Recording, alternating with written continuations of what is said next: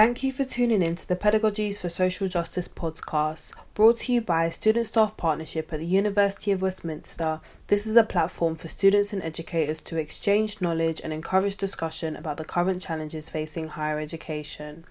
I'm your host Kyra, and for this episode I'll be in conversation with Dr. Séagh Kehoe, a lecturer in Chinese Studies in the School of Humanities at Westminster.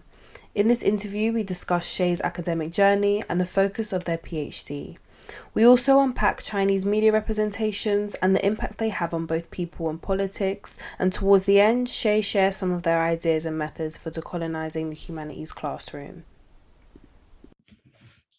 Hi Séagh, thank you so much for joining me on this episode of the podcast. It's so nice to finally meet you. How are you doing? Yeah, pretty good. Tired in week 11, but pretty good. So I thought we could begin with talking just a bit more about yourself. So first things first, where are you from? I'm from Ireland, from the very southeast corner in County Wexford. So that's where I was born and brought up. Amazing. And looking back to you as a child, would you say your perception of race has changed drastically? Yeah, definitely. I think, I guess growing up in that part of Ireland during the late 1980s and the 1990s, it was very homogenous in so many ways and unwelcoming as well. Not like naturally homogenous, but it was an unwelcoming place if you weren't, for example, if you weren't white, if you weren't, I suspect, a native speaker of English. And I think if you weren't Catholic as well, during that time in small kind of rural Ireland. So it was quite limited who you see walking around the village, who you go to school with. I mean, the most, I remember a kid who was Protestant coming to my primary school, which, I had 6 people in my class, I think, so quite a small group. And, that felt like a radical, that felt like something radical. So, I think that probably, gives you a sense of what a kind of, very kind of, I guess, kind of tightly controlled space in terms of who could be there and who was welcome. Yeah. So you say how the town that you grew up in was quite homogenous, but do you still feel like you had access to good representations of people that may not necessarily look like you? I suppose you did, but maybe people that you could relate to and kind of identify with? Yeah, in some ways, I think it was it's a really interesting one. I think Ireland sits at a really strange place when it comes to media representation. Most of the media content I would have seen when I was a kid was from the US or from the UK. So the cartoons, for example, they weren't produced in Ireland.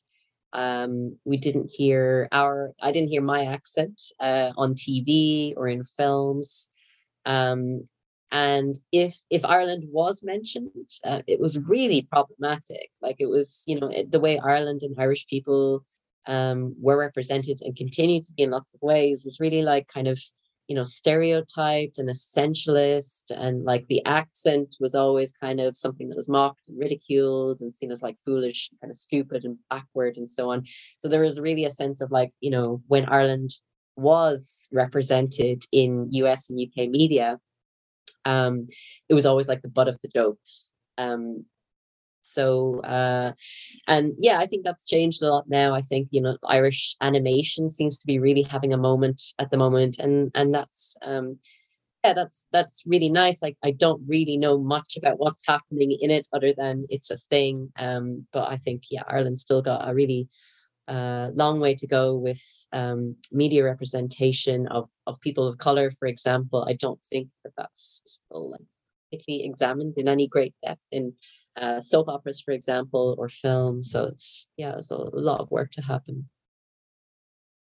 So what kind of sparked your interest in Chinese studies? Was that through media or what? I'm really intrigued to know.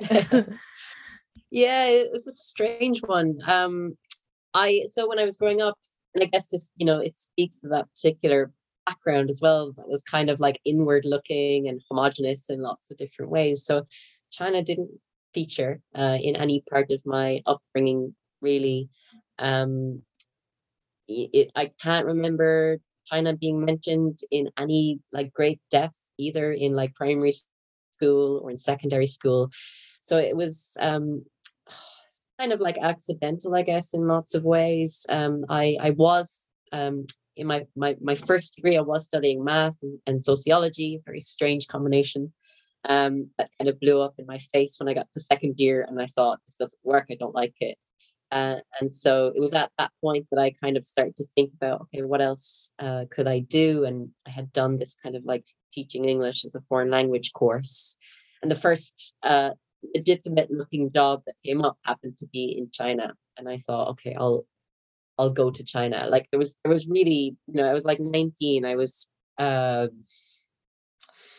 really naive about the world, but I just happened to be a native speaker. Just happened to be a native speaker, and that was attractive enough to hire a 19-year-old to teach English. So that's kind of where it started. I went to China, didn't know much, but very quickly I had to just start learning the language and start learning a little bit about how to be in the classroom and how the classroom works, I guess, in a very different context. And I ended up staying for about 5 years and moved around a little bit here and there.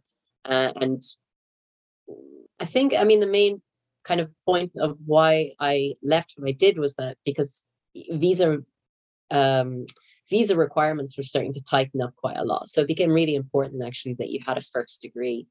So I had this idea that I'll just nip back to Ireland and finish that degree. And lo and behold, my university was then offering Chinese studies. And I thought, well, that'll be easy. I already speak quite a bit of Mandarin. I'm sure I can breeze through.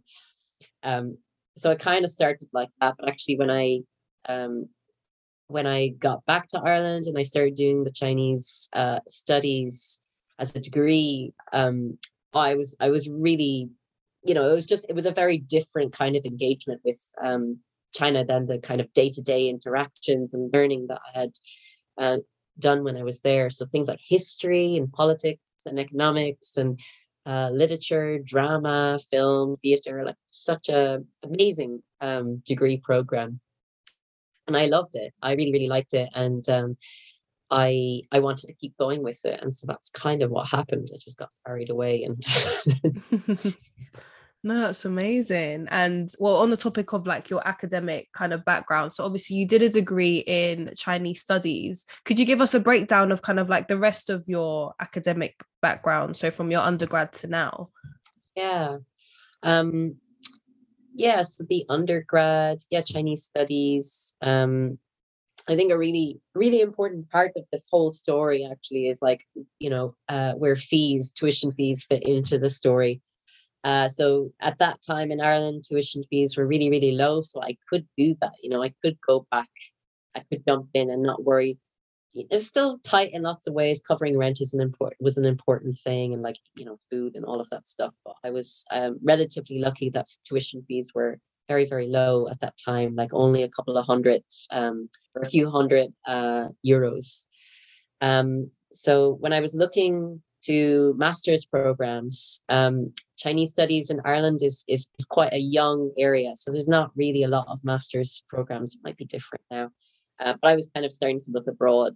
And I looked at the UK and I was terrified by the tuition fees. They're frightful.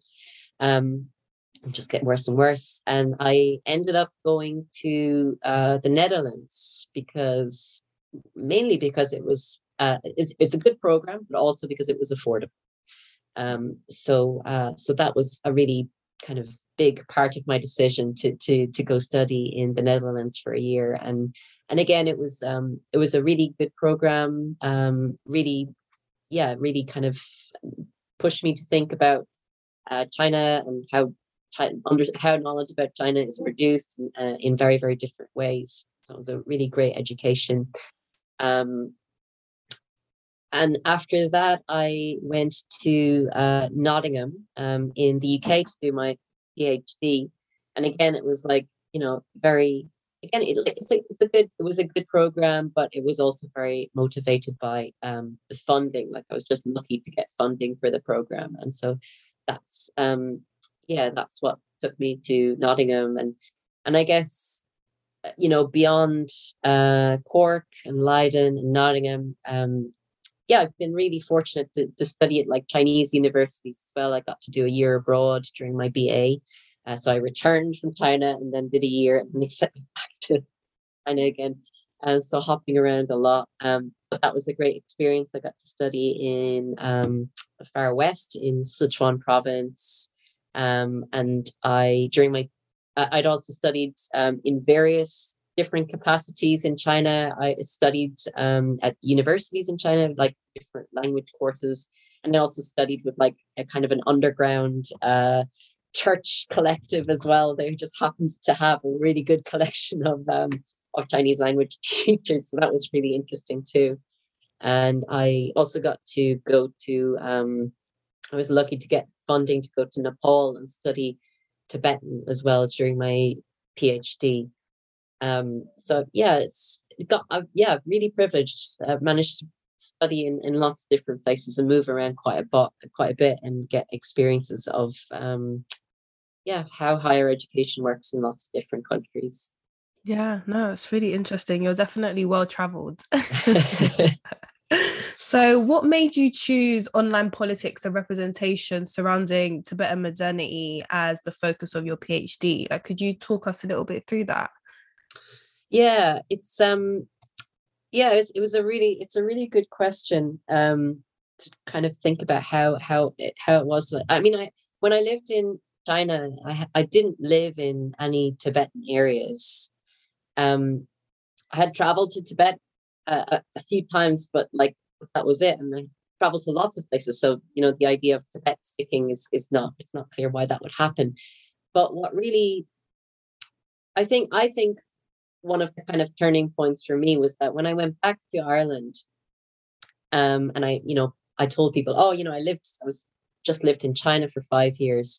Like one of the first things that people often said, or one of the first questions they had, or one of the first ways they reacted was like, it was kind of like, oh, what do you think of Tibet?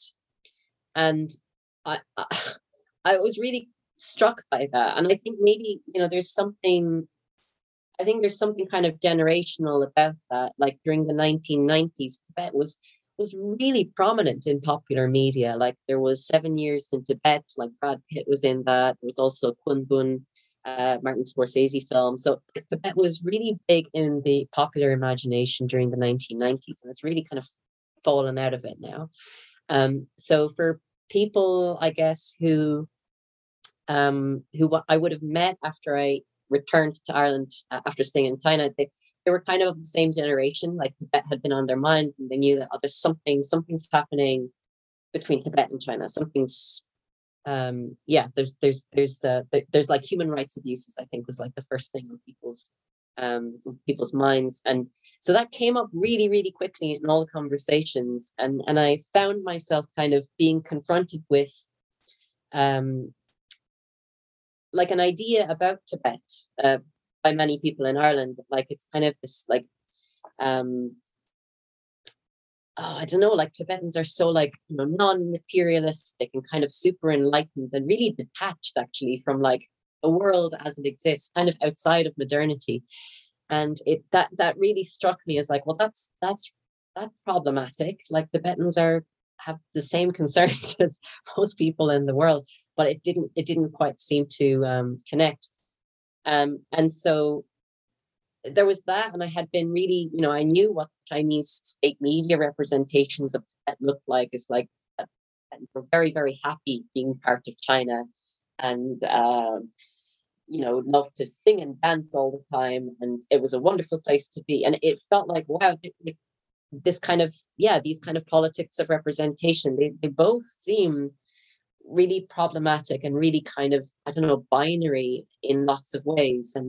And I thought it would be interesting to think a little bit more about where those representations come from. Why does Tibet was represented in those ways, and where do Tibetans fit in that? What do Tibetans have to say about how they're represented? So I think it all kind of it started from a point like that, and I guess it was also, you know, in somewhere in all of that as well, to kind of link back to the point about how Irish people, I've noticed how Irish people were represented in the media. There was something that kind of related to that too. There was like a sensitivity maybe to particular kinds of representations of particular groups and who those representations serve. They often feel like a kind of a plaything for more powerful groups to kind of throw around. And so I was kind of, there was, yeah, I think there's something about that too, that kind of thinking from for a long time about how certain groups. Yeah, no, thank you. And it's nice to hear how, you know, it's funny that you said at the beginning, like, you don't know how it kind of fell into your lap, but you can see now how it's kind of like really been, how it is close to you, and how, you know, it's come out of like those sensitivities that you also identify with. So yeah. Thank you. Going back to kind of like Chinese studies, I guess more generally, we've spoken about your interest as well as some of the research you've done surrounding obviously Tibet, but I thought it might be nice to have a discussion about kind of Chinese media representations, and then perhaps get into some of the ideas and concepts that get addressed on the Contemporary China Center blog that you are an editor for. Yeah, so sure. First things first, what characteristics of Chinese media do you feel like make it a kind of colonial force or tool? It's a really good question. I think, you know, first of all, thank you for using the word colonial in your question, because I feel like in Chinese studies sometimes there's a lot of discomfort. Like, you often see Tibet talked about as incorporated into China, and it's like, wow, that obscures a lot when you say incorporated. So colonial force, I think, is really important language. I think so. It's quite I think you know, a good thing about Chinese studies is that there's a lot of attention to the way that Chinese media represents kind of so-called ethnic minorities in China. It's kind of a problematic term, but the basic idea is that in China, about 90% of the population are Han Chinese, and that kind of further 10% are the ethnic minorities, and 55 ethnic minority groups. And the ethnic minority, you know, the title of that can be really problematic, because it also feels like that obscures how people came to be part of China. Like, they're not, you know, colonial, for example, seems to go out the window with that. But so there's a lot of work in Chinese studies about how ethnic minorities, for want of a better term, how they are represented. And it kind of tends to go like this. You know, the Han Chinese are represented as you know, the kind of the modern people, and non-Han, or the ethnic minority population, then are represented as backward, as kind of primitive, as like forever catching up but not quite getting there, and always in need of help to modernize. And again, that modernity is very much defined along Han Chinese lines as well. So it's not like non-Han Chinese get to determine what their own modernity might look like. So there's a lot of othering, there's a lot of essentializing, kind of exoticizing as well, and even infantilizing of ethnic minority peoples across China. And so what that looks like in practice is a really kind of strange focus, perhaps not so strange, like a really heavy emphasis on dancing and singing, these kind of like childlike qualities, and like really close to nature and really happy, and kind of the simplistic childlike state. The other part of the problem is that there's also a lot of censorship. So things like the not so happy aspects of life are not seen. And that's a big problem. Like the kind of grievances of Tibetans, for example, or of Uyghurs, it's very, very difficult for Tibetans themselves, or for Uyghurs themselves, or for any other ethnic minority group to talk about what's not okay, and historically what's not okay, the different kinds of discrimination and prejudice that they encounter, that gets wiped very, very quickly off the internet. And it, if it doesn't, I feel like the kind of, people, maybe, often Han Chinese people who read those accounts will kind of belittle and dismiss it in some way, right? Kind of silence it and say, oh, like, you're making a big deal out of this, or like one I see quite a lot is there, oh, there are good people and bad people everywhere. Like, let's just get along. And it's like, well, that doesn't help open up the conversation of what these grievances are about, and the source of conflict is here, and how to address it. It just shuts it down.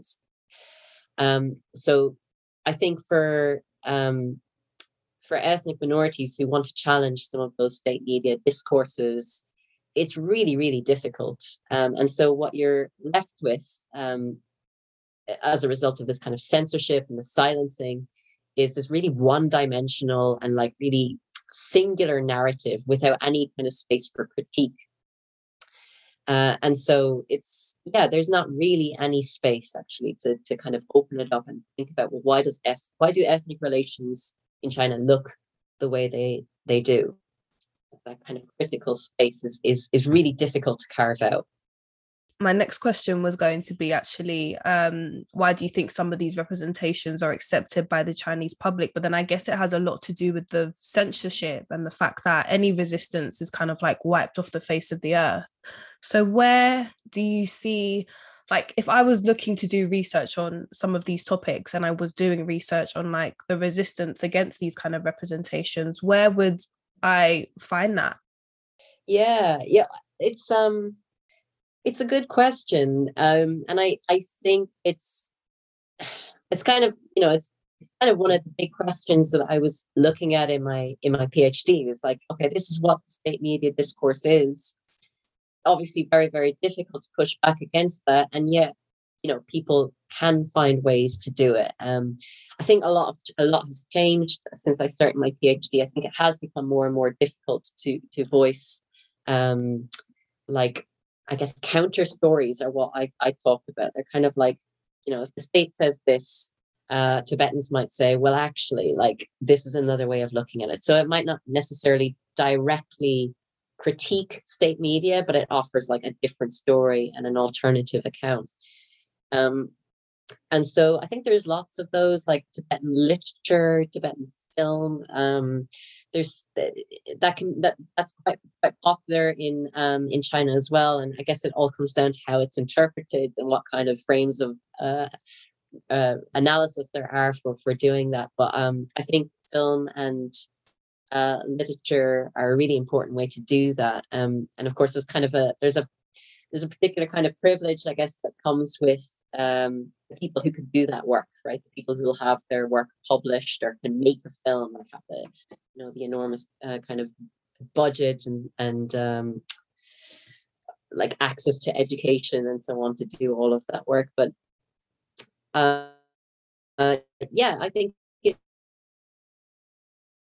it does happen. I think it's getting harder and harder. A really vibrant place where those counter stories were happening.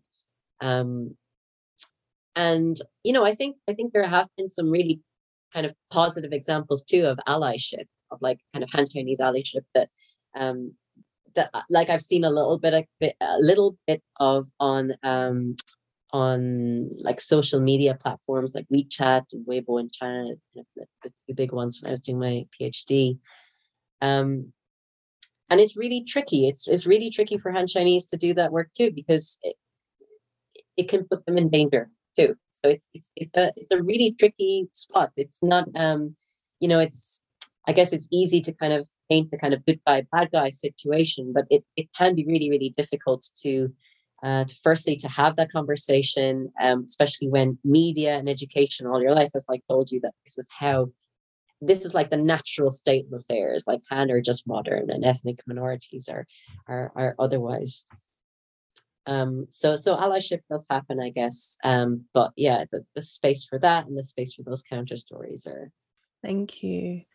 And what are some of the implications of these kind of media representations on the political system, or kind of what how do they function within the political system, maybe? Yeah, they're so important. I think it's funny sometimes, like for yeah, like what you come up against, I guess, when you talk about media representations or like social media discourse. There's almost a sense of like, oh, it's just social media discourse. It's just something that's happening online. It's like, wow, like it's really important, especially if it's what you're confronted with every day. That's like how people are talking about you. It really matters. That kind of representation really matters, and it's important to pay attention to. And it serves a purpose. There's a reason why the Chinese state bangs on relentlessly about how happy Tibetans are. It's not just for, I don't know, it's not just because they're bored and they're looking for media content. Like, it serves a very important political purpose. And I think it really helps to sustain and legitimize Chinese rule in Tibet. It sustains Han domination in Tibet, makes it look kind of inevitable, makes it look natural and normal. That that Chinese economics and politics and media are all Han centric. Like, that's just the way of the world. So I feel like all of these media representations, they just kind of, they reproduce that particular ideology that like Han are modern, Han are rightfully in places of power in China, and ethnic minorities are there to be educated about how to modernize. Like, it kind of sustains that system, and it makes people think, well, why would it be any other way? Of course it's going to be like that. This is the rightful way. So I feel like it's really important. And of course, it also, again, it kind of shuts down that space for questioning. It shuts down the space for thinking about and reckoning with China as a colonial state. And it also shuts down the possibilities for reimagining what China might be, and what maybe an independent Tibet might look like, for example, or how could all of these kind of questions about alternative worlds, it them down, and it makes them seem kind of dismisses them as relevant questions or even important questions to bother asking in the first place. So just linking back to the Contemporary China Center blog, how did that kind of like come into being? Was that kind of like was it created to kind of be like a response to some of the tensions and things that go on in China that, that may not necessarily be discussed by like a lot of a Western audience, or may not be seen by a Western audience? What was kind of the inspiration behind that? Yeah. It's a really good question. I think the blog, I think since my PhD, I've been doing I had my like personal blog, and I also ran like a queer feminist blog as well, so like queer feminist activism in China. And I really loved the way that you could get people to write short pieces, like 800 words or 1,000 words, about their research. So something that they might have published in a journal article that might not be so accessible for lots of people. Might be just too long and kind of jargony in some cases as well. So instead, you kind of like boil it down to what could be, something that's more accessible to everyone. It might be an informed reader, but not necessarily someone who knows, who studied like Chinese history and politics and so on. You don't have to have a degree in it to read the blog. So I loved that idea, and I felt like it was really, a really effective way to kind of communicate, to talk about, to share, and to kind of enter into dialogue with people about China in lots of different ways.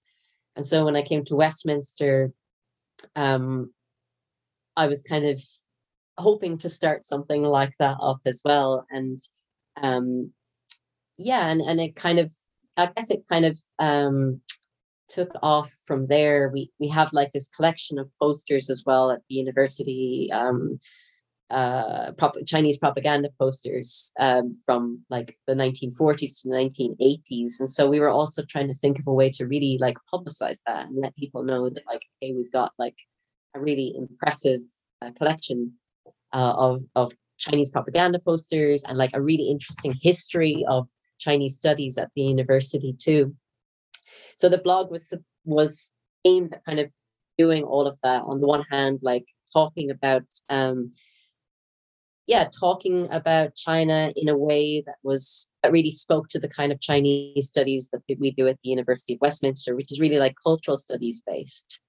So it was a way of kind of highlighting that work that's taking place in Chinese studies, and also kind of boosting our posters, getting people around the world to write about how you use these posters in the classroom, for example, or what, like, kind of thinking of, the politics of representation within our posters as well, and what we can learn from different historical eras based on the posters. But all kind of came together in that way. It's all about that kind of informed and accessible commentary about Chinese, and also kind of trying to broaden it out as well. So it's not just China, but also kind of Sinophones, so thinking about Hong Kong and Taiwan and other Chinese or Sinophone speakers, cultural practices, and so on around the world. Amazing. Thank you, Séagh. It's really great to hear, like a platform like this like exists at the university. And obviously, like you said, it's completely open access. So you don't need to be just from Westminster to read these mini articles and kind of like opinion pieces. Yeah. So on really like interesting and thought-provoking topics. So thank you. I definitely recommend everyone give that blog a read. I'll have the links in the description. And for the last segment of this episode, I thought we might touch on what it means to decolonize Chinese studies curricula, or even kind of the humanities as a whole. What forms of coloniality have you noticed in kind of Chinese studies specifically? Like, what areas really stand out to you? It's a question I've been thinking about. I've been thinking about a lot. And I feel like it's really in process. I guess one example that I've mentioned so far is like the way that Tibet gets talked about as like incorporated into, rather than like, colonized. And I think there's a strange, perhaps not so strange, tendency to think of colonialism and empire as Western practices, and like they get defined along Western lines, and so you hear sometimes that people will say, well, China couldn't colonize, or China couldn't be an empire, and it feels like it misses out on such an important way of thinking about why the Chinese state works the way it is, or what kind of practices it exercises when it comes to Tibet, for example, or to the Uyghur region, to Inner Mongolia, to different parts, and even kind of like neo-colonial practices as well. So I think, there's a reluctance sometimes to engage with that. But I think things are moving that way. I know there's really great conversations happening, increasing in Chinese studies about that. There's also I kind of think China's like most post-colonial states. It's a kind of post-colonial colonial state. Like that, there often seems to be an interplay in many post-colonial states with colonizing and being colonized. And so there's something like that as well. I feel like there's something to grapple with in how we think about China's relationship with Tibet, for example, but also different parts of the world that we really need to kind of think about the post-colonial and the colonial state together. So I think that's something where there's a reluctance, I think, in some ways, and in other ways it's really productive. There's also like a broader question of how China is represented. Like China often gets talked about as like the China threat, like China's rise is a danger to the rest of the world. And it's kind of like thrown out there as a given, and it's so loaded. Like historically, China's been talked about as like the Red Scare and like the Yellow Peril. Like these discourses about China are the China threat. It's not new. It's kind of the latest iteration, and it's like historically informed by all of these other Orientalist ways that China's been talked about as something kind of unknowable and risky and dangerous and so on. So I feel like it's really important to be kind of honest about where this China threat language is coming from, because that is a kind of coloniality as well. in the West when it comes to talking about China. There's one other example I was thinking about, something I've been working on with two colleagues in Chinese studies at Westminster, and it's about language teaching. And we've been really like digging deep into our Chinese language textbooks. And textbooks are such like, I mean, they're always really problematic, like whether it's French or Spanish, Japanese, like they promote really kind of strange strange kind of depictions of how the world works and who's who and who likes what. And so we've been doing that with our Chinese language textbooks. We've just written a chapter for a that's coming out, I think, next year on language pedagogies, language teaching, language learning pedagogies. So we've been looking at the Chinese language textbooks that we learn, that we use at Westminster, and the way ethnic minorities in China are represented, for example, it's actually a lot of the same stuff that I've talked about. Like they're always singing and dancing. They never live in cities. They're always kind of, really close to nature and like pure. And it's in the language textbook, and that's really scary because I think when people are studying language textbooks, they're focusing on the language, they're focusing on the grammar, they're focusing on the vocab. They're not thinking about the ideology that's like flowing through the textbook. So it's like really obvious, and at the same time, it's not. So it's good to make it really like visible and to like tear it apart and think about why it works. And even like the way China is represented, China is like this, and the West is like this. It's all really like fixed and quite oppressive discourses. All of it fuels division and kind of the binary thinking, rather than thinking about connections and like transnational histories, colonial legacies, shifting power dynamics. It all feels so static and fixed in time. So I think it's another kind of coloniality that gets reproduced in the curricula as well. Yeah, thank you. And I guess this is more of a general question, but do you think it's possible to kind of decolonize our curricula when the systems in wider society continue to kind of reinforce like colonial and racist ideologies and practices? Yeah, it's a really good question. I think no. I think it's a really firm no for me. It's funny, when I think when some of our students, for example, come through the door, or and I think Westminster is not unique in this at all. Like people already have a lot of ideas about China, more than they are aware of, and I think I think I've that's something that I'm still kind of working through myself. Like I can feel like ideas about China coming up. Well, where's that coming from? And it's all of that kind of it's a kind of insidious racism of society that you're not even aware of until like you kind of, I don't know, this thought just comes to mind. You're like, wow, but that's really toxic stuff. Where does that come from? It's so pervasive. I think it's so pervasive, and you just have to think about like COVID-19, like in March last year, and the way China was represented.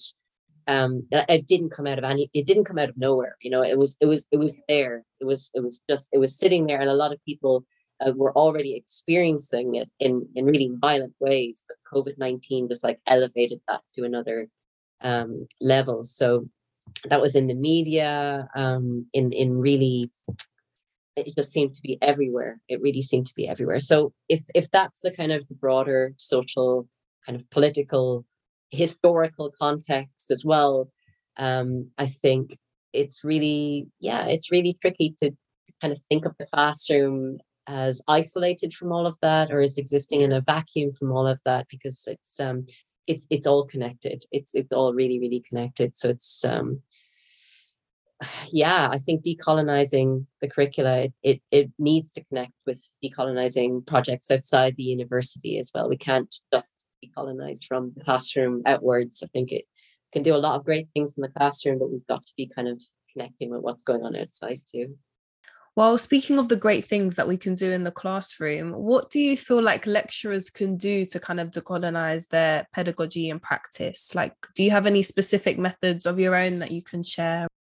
I kind of think like first and foremost, it's really good to think about what decolonization is and what decolonizing pedagogy and practice is. I think and I know I'm far from the first to bring it up, but I think it gets kind of mixed up and confused with ideas of like diversity and inclusion and EDI kind of stuff. And that's that, yeah, it's not what it is, right? That's something very, very different. So I think it's really useful to kind of go back to basics sometimes and think about what decolonization is and what it isn't. And I think from there, you can really rather. I feel like there's a real like a tendency to like hear the word decolonization and say, okay, let's go and decolonize everything. And it's like, well, it's such a big part, I think, is the unlearning, right? Like unlearning all of the colonial stuff, all the coloniality in the curricula. So I feel like, it's really important to sit down and look at the curricula and really like bear witness to what exactly is going on here. What have we been teaching? Because I think unless you kind of identify all of the colonial violence that's happening in the curricula, then like it's a dangerous move to skip that step and go straight kind of thinking about, okay, so what are we going to do? Like, you've got to be aware of the problems and the consequences of those problems too. Like, what harm have they done? And that's that feels like a really important step. And I think that's a good one for students and staff to work together on as well, to kind of collaborate in that kind of unlearning process. And and I think, imagining alternatives, I think, is a really good thing for students and staff to do together as well. What needs to be there, and what kind of materials do we need to develop? How should teaching happen? How might assessments happen? What kind of all of it, like learning to be uncomfortable as well, and learning to listen, and and being really honest as well about the like the what we were talking about in the last question, being really honest that like the university doesn't happen in a vacuum. The university is absolutely plugged into the broader context. So racism and all kinds of subjugation and oppression and control, that's like flowing through the classroom, and we've got to be really, really honest about that, because if we don't stop and identify it, then I feel like decolonization can't begin until we actually start to identify what the problem is. Thank you, Shay. Those are some really important points. Unfortunately, we're coming to the end of this interview, but as a question that I like to end on, what would you like to see happen or develop within higher education in the next 10 years? Yeah. Oh God, it's so hard to know where to start with this one. But I guess like the recent UCU strikes are I feel like they're I feel like their demands are a really concrete place to begin. I think higher education is in such a sad and dreadful place at the moment. There needs to be some really serious reckoning with how academia works. Working conditions need to improve. There needs to be better and fairer pay and pensions. We need to stop ASAP casualization and make jobs more secure. There needs to be equality as well. It's kind of pay gaps wherever they can be. They seem to be in the most like intense way. So these kind of equality pay gaps need to be dealt with. Fees need to go, right? They're so exclusionary, and it's terrifying, like the amount of student debt that people have to carry around. That just shouldn't happen. And there needs to be more support in all kinds of ways, more financial support to let those who want to go to university and want to study, let them study with all the support that they can have. And I'd say as well, a real grappling with the history of higher education, like the institutions, like the University of Westminster. How did Westminster get set up? How was it funded? Where did that money come from? And how has the university benefited from that legacy at the, again, what kind of violence have we been implicated in? And how do we continue to fund ourselves as well? Where's the money coming from? I feel like that's a really, really important question. And as always, like, who's at the table when big decisions are being made about how the university works? Who gets to make those decisions, and who is always shut out in one way or another? So yeah, there are a long list of things that need to change urgently. Yeah, absolutely. Thank you, Séagh. I just want to thank you again for joining me on this episode of the podcast. It's been really nice just getting to know a little bit more about yourself, and obviously having the opportunity to discuss the great work you're doing at the university, and obviously your take on decolonisation in Chinese studies. And I also look really forward to reading your book chapter that comes out next year. So definitely keep us updated. Thank you. And thank you so much for having me on the Pedagogies for Social Justice podcast as well. It's a really excellent initiative, and looking forward to more episodes. To find out more information, access our tools, or get in touch, visit us at blog.westminster.ac.uk/psj.